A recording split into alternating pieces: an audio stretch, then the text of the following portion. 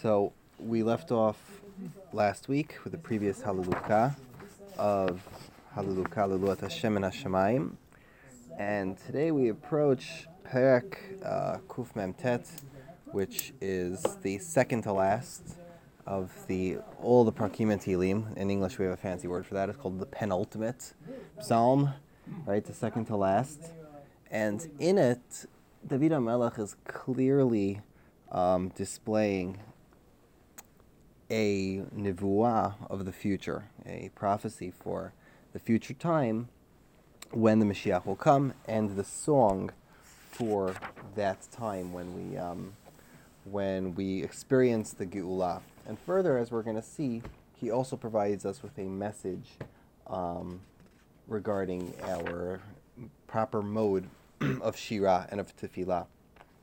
So he begins the Mizmor with Hallelujah, Shiru LaHashem shir chadash, sing to Hashem a new song, Tilato, Bekal Chasidim, and his praise will then be in the congregation of the pious.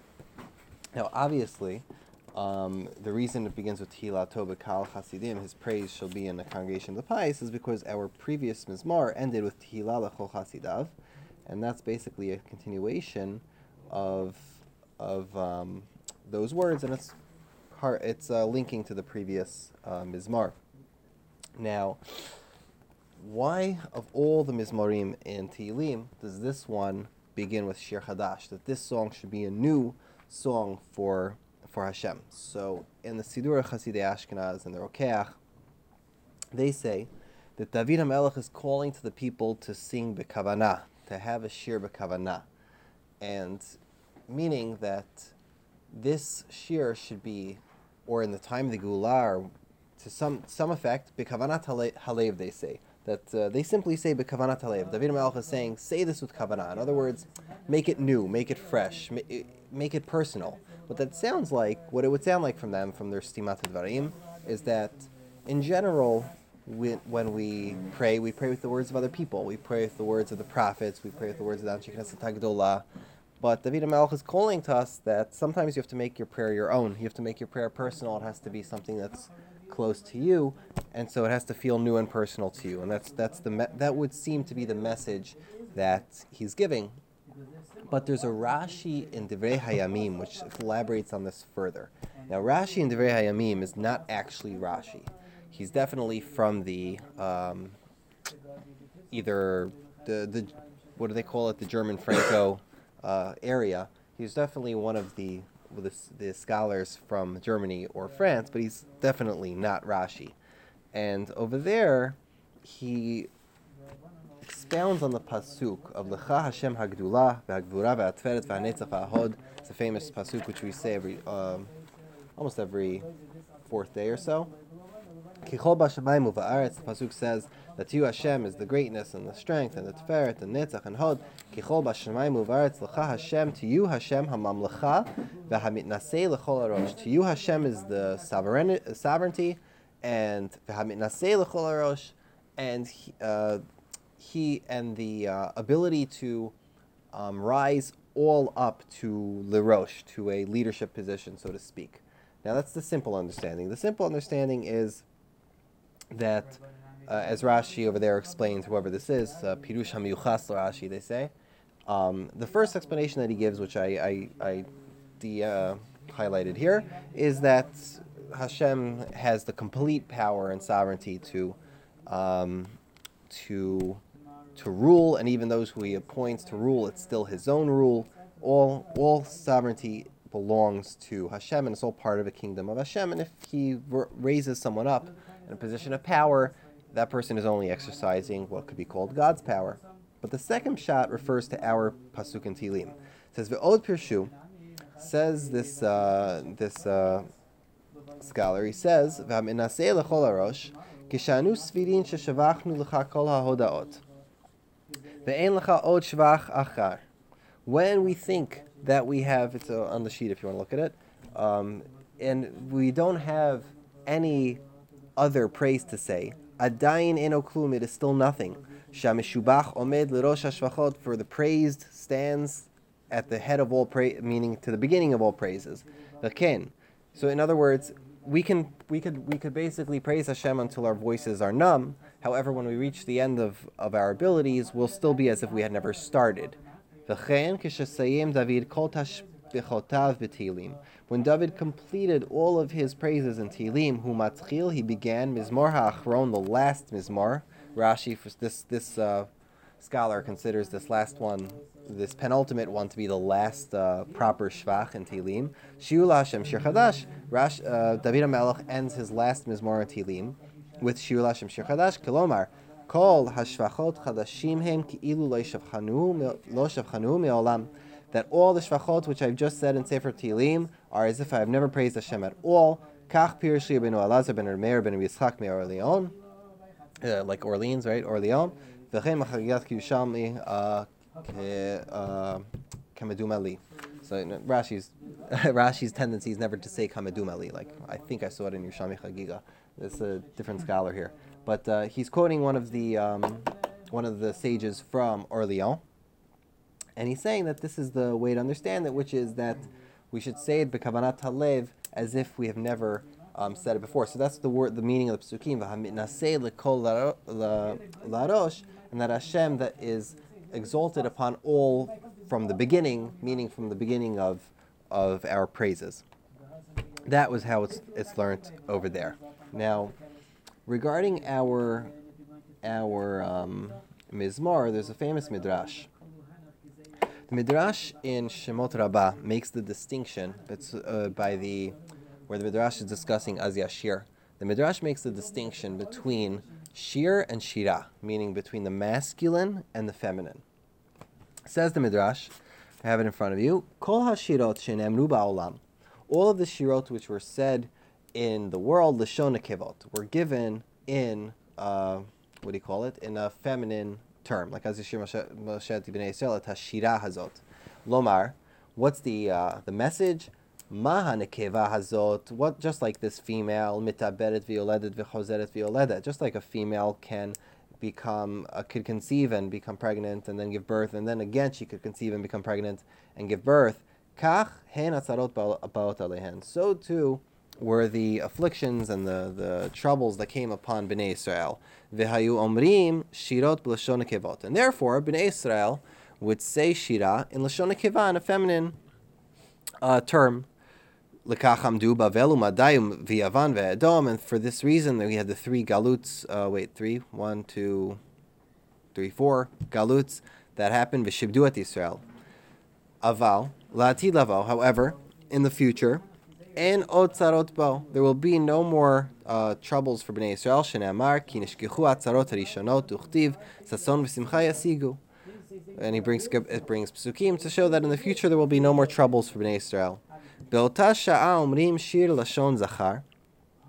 At that time, in the future, when Mashiach comes, we will say shir in lashon zachar. Shene'amar, as it says in our Perek, shiur LaHashem shir chadash. Our Perek and another one, shiur LaHashem shir chadash, also in Tzadichet. Okay. So what exactly is the significance here between shir and shira? So the Midrash's framework seems to be that shira is, when it's in the feminine, it's a mashal. It's a mashal to an akeva, and just like there's chevlei leida, and the galut is also like a period of different births and rebirths to Bnei Israel.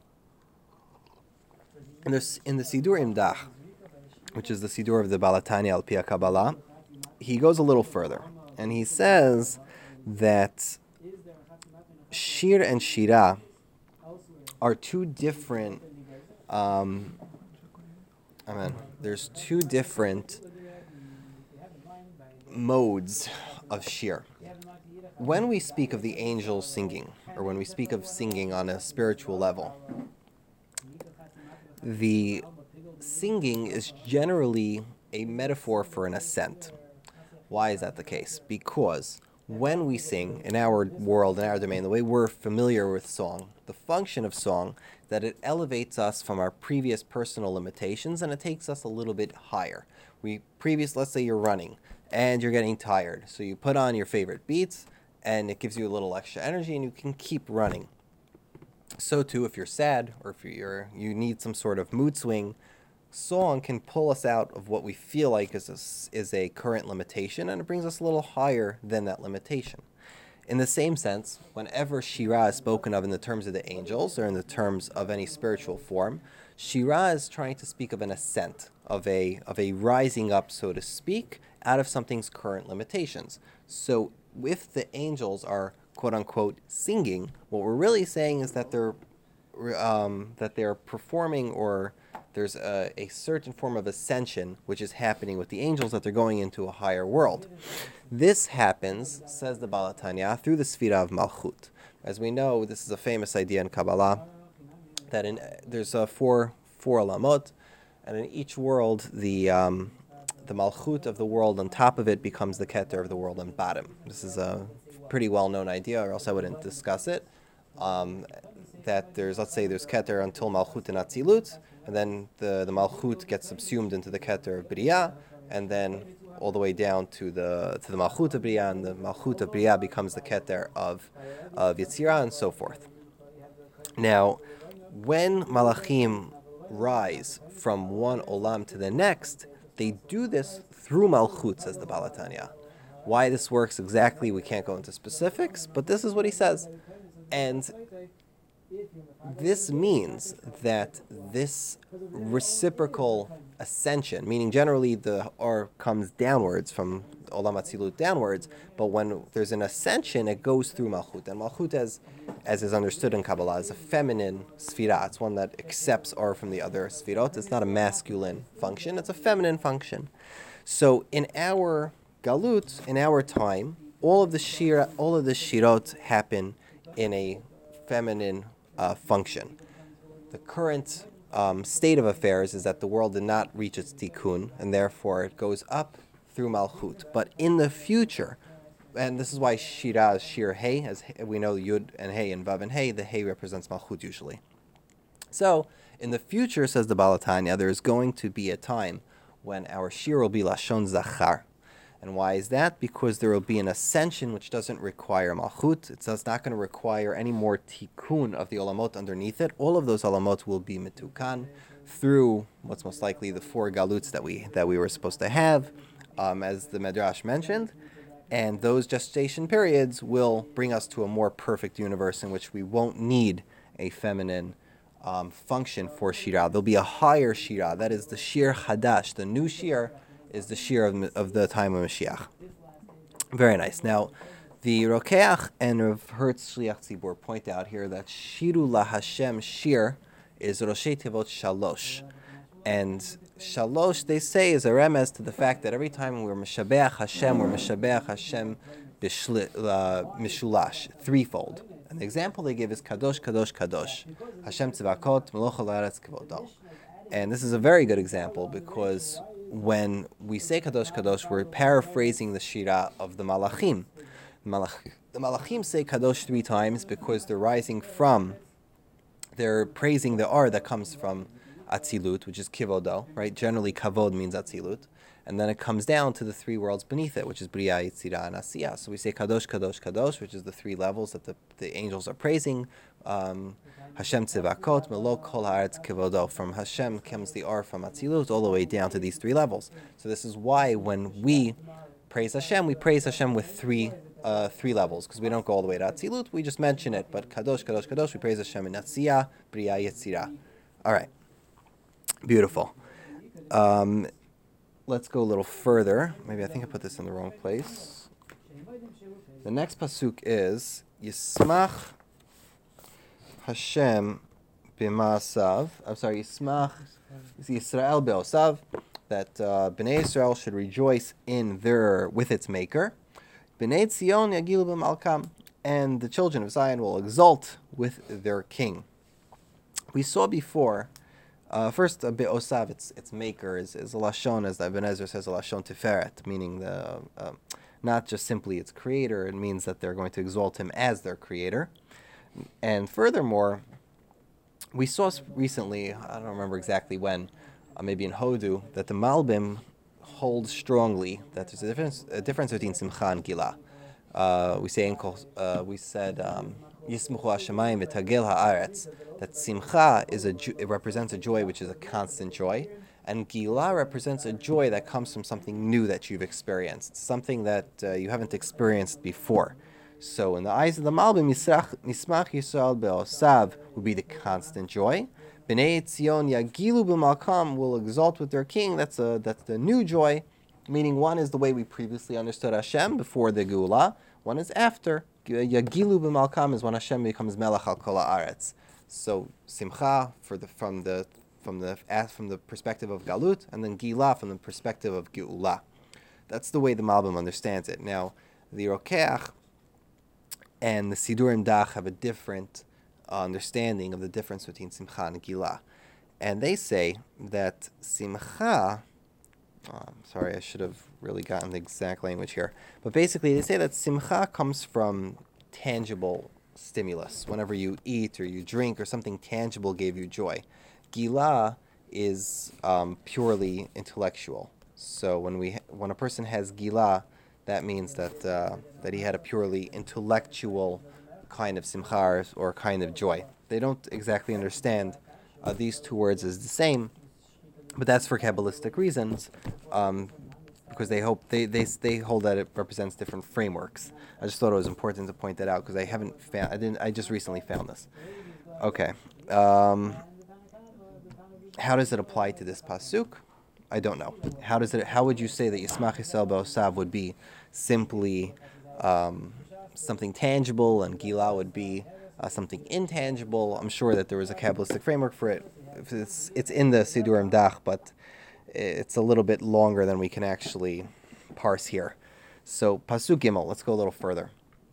Yehalelu Shemo b'machol b'tov v'chinor yizamiru lo. So we shall praise Hashem with dance, right? And with a drum and a harp, they will play music to Him. So in this Sidur, they translated machol as dance, but machol can also mean a flute. So it could be a musical instrument.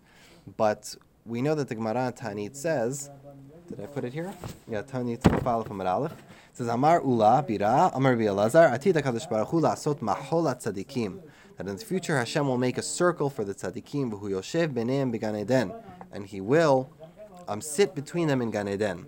V'kol echad ve'echad mareh be'etzba'o, and all of the tzaddikim will show with his fingers, shene'emad ve'amar b'yom hahu hine Elokeinu zeh kivinu lo v'yoshienu. Here is our God, we hoped Him and He saved us. Kivinu lo nagil v'yoshienu zeh Hashem kivinu lo nagil v'nespecha b'shuato. Shall we rejoice and be happy in His redemption? So, what does this Gemara and Ta'anit mean when it says that all the tzaddikim will sit around Hashem in a circle in Gan Eden? So we know that a circle, all points on the circle are equidistant from the center, right?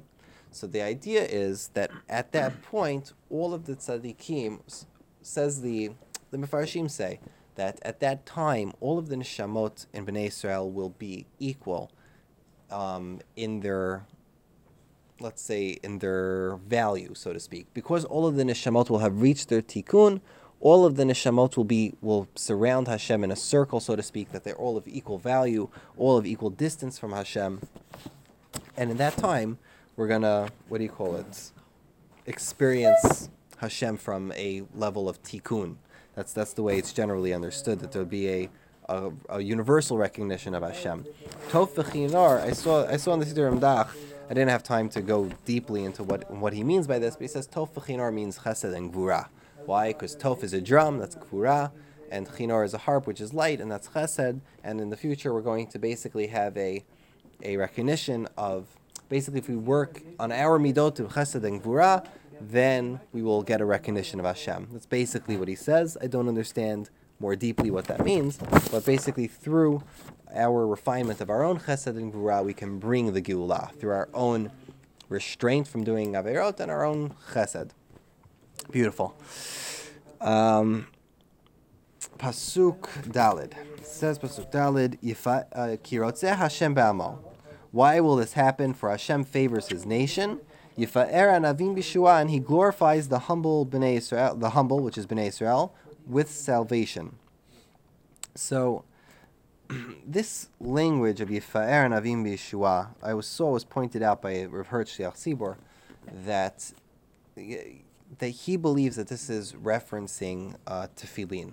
We know that the Gemara in Brachot Daf Vav Amud Aleph says that it says that HaKadosh Baruch Hu wears tefillin, and he says that because he says that, as the Gemara says over there, that Hashem gets so to speak, Hashem gets praised with Bnei Yisrael, and he praises himself with Bnei Yisrael by what's written in his tefillin.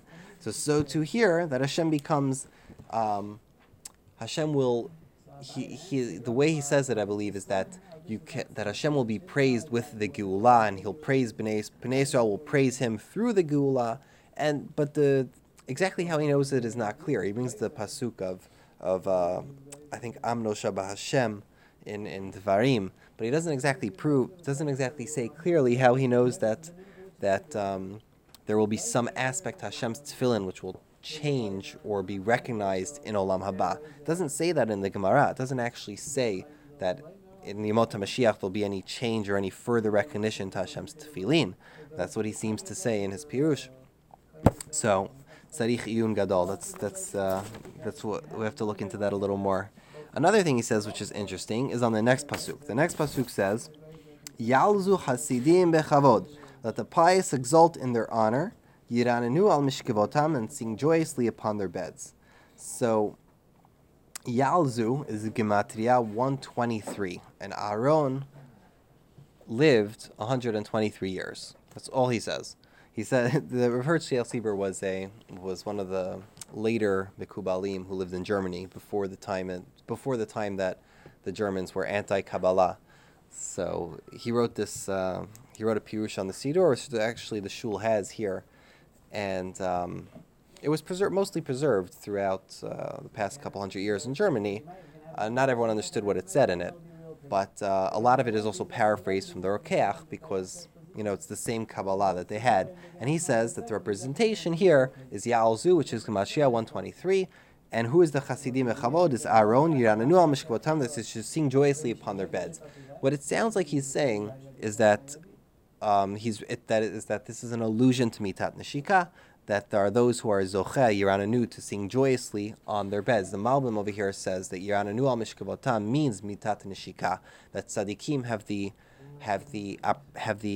gift or the opportunity to sing joyously on their deathbeds, because even when they die, their death is not one of pain.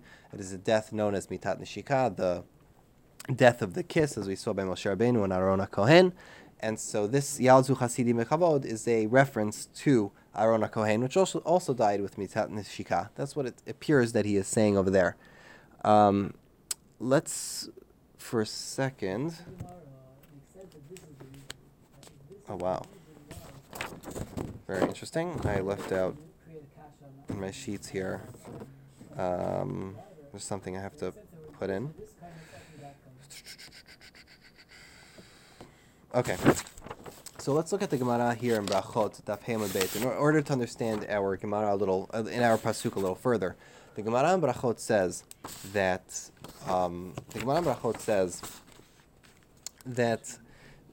this pasuk is speaking about Kriat Shema al Hamitah.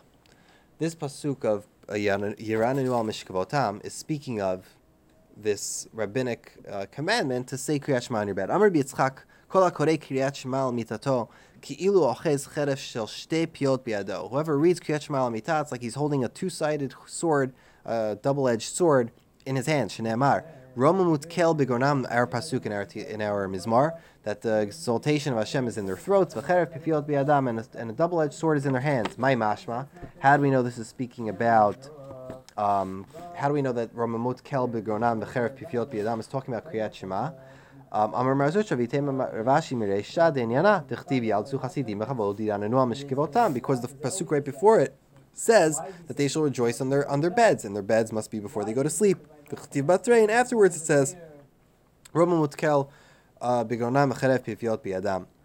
Ve'amar Rav Yitzchak, and Rav Yitzchak also said, Kol hakorei Kriyat Shema al Mitato mazikin b'dilin hemenu. The mazikin will become separated from him. Shenamar u'bnei reshef yagbiu ofen ofel haTorah shenemar hata'ifeinecha. We find it brings pesukim to prove that the saying Kriyat Shema al Hamitah protects us from demons and evil spirits. So that comes from our Pesukim. I'm sorry I didn't read the next Pasuk, but it was pasuk right after ours was, we said, Yalzu Chasidim Mechavod, Yaranu Mishkavotam. They shall sing joyously upon their beds. Roman with Kel Begonam. The high praises of God are in their throats. A double-edged sword is in their hands. Now, why exactly? First of all, pifiot is a language of a double sword, like a two piot that has two pifiot. I think we also say it in Birchat Torah. Befinu befifiot amacha bet Israel. So actually, people think that that's the nusach. It's actually a more recent pifiot b'nei Israel is a more recent nusach that was added more recently. It's not an old nusach. Regardless,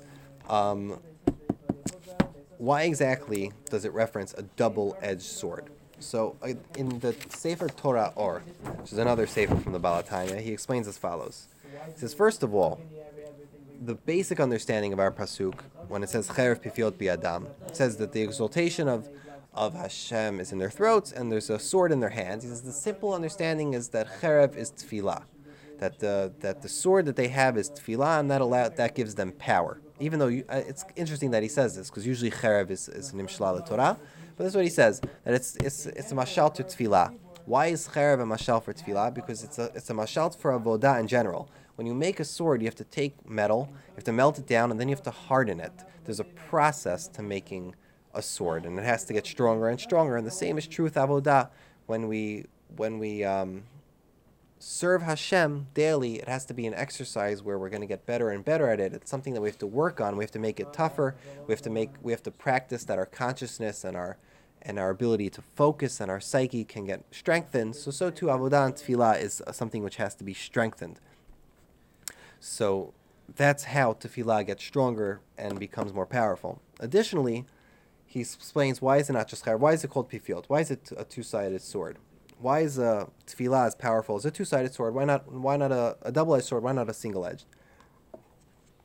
She says as follows. He says that there's a well-known idea that kochot hatumah are yonek.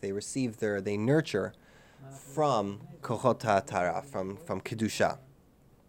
And there's two ways, he says, that klipot or kochot hatumah can receive their yonikah. They can receive their nurture. Number one is from kedusha, from the Aratzilut, from the higher realms, places where there is no difference between good and evil, where there's all a unity. And in those areas, from those tremendous areas of kedusha, things like klipot can receive their existence. But there's another way that klipot can receive their existence, and that is as a byproduct of multiple tzimtzumim, so to speak, multiple contractions or concealments. Let's simplify for today. Multiple concealments of Hashem's light. Because there's so many concealments of Hashem's light, a byproduct of that is that klipot, or these evil impure forces, are given the ability to exist. So we have two ways that they could exist. One is because there's a concealment of Hashem. We can't have Hashem in our material world. We have many concealments of Hashem, and on a higher level, they can receive their nurture. Impure forces can receive their nurture from higher, very lofty areas of kedusha. And this is something we see in when we sin or when we're arrogant. If we're arrogant, we could create klipot which come from olam atzilut, and if we sin with the material, we could create klipot which come from the tzimtzumim. There's a whole framework for how these klipot get created and how they survive. Regardless, because there's two areas where they can be nurtured from, cherev pifiot means that there's a dual power. That the tefillah, especially Kriat Shema al Hamitah, this tefillah can cut off the yanikah on both ends. This tefillah has the power to completely cut down the klipot and the kochot hatumah, and this is how Kriat Shema al Hamitah is so powerful, because it has that power to as a double-edged sword powered to destroy the klipot. And this is actually something he says in the Sefer HaTanya. He says that Kriat Shema al Hamitah is powerful enough to restore nitzotzot HaKedusha, which were lost through the night or in the morning. And it's a very, very powerful thing, and more people should really be zahir in saying Kriat Shema al Hamitah. It's a very powerful sword. It's not just to protect you at night when you sleep. It's also something which could be mitaken a lot of damage that we've done during the day. Says the next pasuk, Lasot nikama bagoim, to exact vengeance upon the nations, tochechot balumim, and retribution upon the empires, baliumim, in the empires. In the Siddur of Shiach Tzibur, he says, well, you could read it that way, but you could also read it bal leumim.